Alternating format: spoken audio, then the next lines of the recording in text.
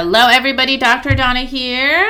And Dr. Chris. And welcome to today's episode. Our beautiful brew of the day is the light roast from Bulletproof called Luminate. We've never actually tried this roast. I don't know why. And then this last time I added it to my order. And I also learned from my wonderful husband here that the lighter the roast, the more caffeine. So you guys could only imagine how much I love this even more so. But it's a very delicious, super smooth. That's like the first thing my mom said of, wow, that looks really dark. But then when she had it, she was like, you know what? I really like this. So for any of you wanting a little bit of a lighter roast and a nice, beautiful kick, Luminate from Bulletproof. But today's episode and the next couple that you're going to hear are going to be focused around the Spartan race that Dr. Chris just completed in May. This is not his first Spartan race, so I'll let him tell you about his journey. But the topic of this one is going to be, that's enough, right? So tell us a little bit about how your Spartan journey started, Dr. Chris, and why that not so pretty theme stood out for you this particular Big Bear race. Yeah, so Spartan race. I love it. It is something that I jumped into summer of 2017, so we're 2 years removed from that. That's so right. I've been racing for 2 years, but I am definitely still an amateur beginner, but I have made big strides, which I'm very happy about. So one of our coaches, he basically told me to do something competitive. He's all sign up for something. Spartan had been thrown out there, so I looked it up. There was a stadium race at Dodger Stadium. Boo, Dodgers, sorry. I'm an Angels fan.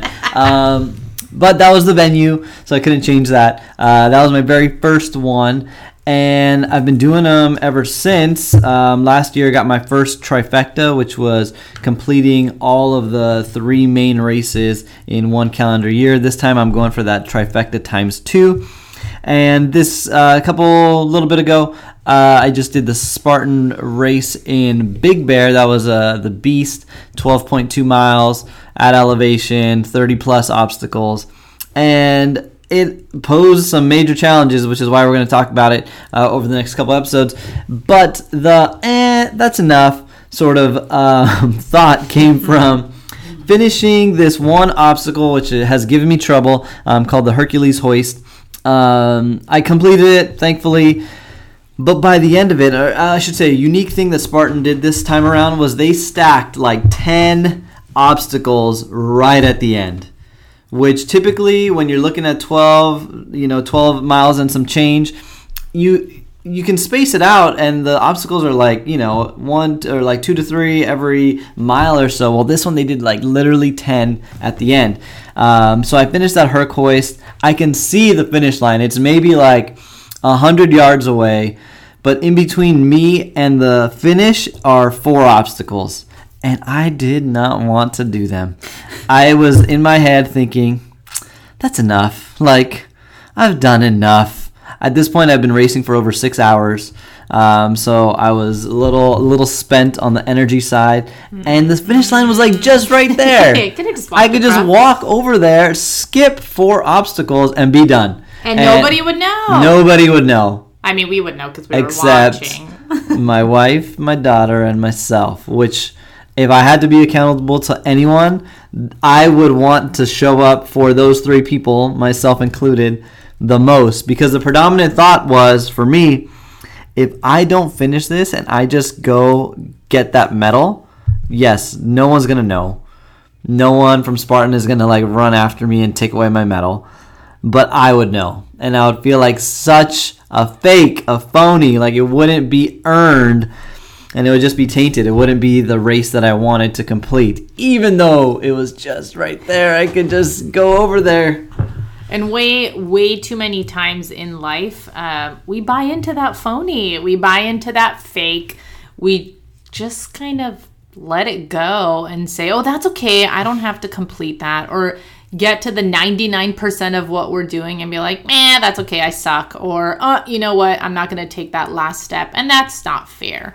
Because if people around you continue to show up like that towards you, or like people that you were doing business with, whatever it was, constantly kind of half-assed everything around you, you'd be pissed. but we're the first to half-ass ourselves. And so the next time you're up against something and the next time you're kind of just right there and feel like quitting or just feel like you're not going anywhere, go. Finish those 4 obstacles, whatever they might be, and just know at the end of the day, you are going to feel so much better about it and just feel like a powerhouse. Yeah, just, even though at that point I had, run 12.1 miles or whatever, there's a huge difference between those, the distance that I ran and actually completing. If I did not get those 4 obstacles or, complete those, it would have been, 6 hours down the drain. The whole experience would have been ruined because it would have been incomplete. Mm-hmm. So instead of, buying into your own BS next time, just go forward. You absolutely have this. So that is all for today. We, of course, thank you for listening, and we'd love if you would subscribe. And you know what? Even if you want a review, that would be fantastic too. You can find us on Google Play, iTunes, or Stitcher. And if you want to learn a little bit more, you can go on coffeeandmindset.com, where you can find out about our affirmation cards that we've got and a little bit more about our programs.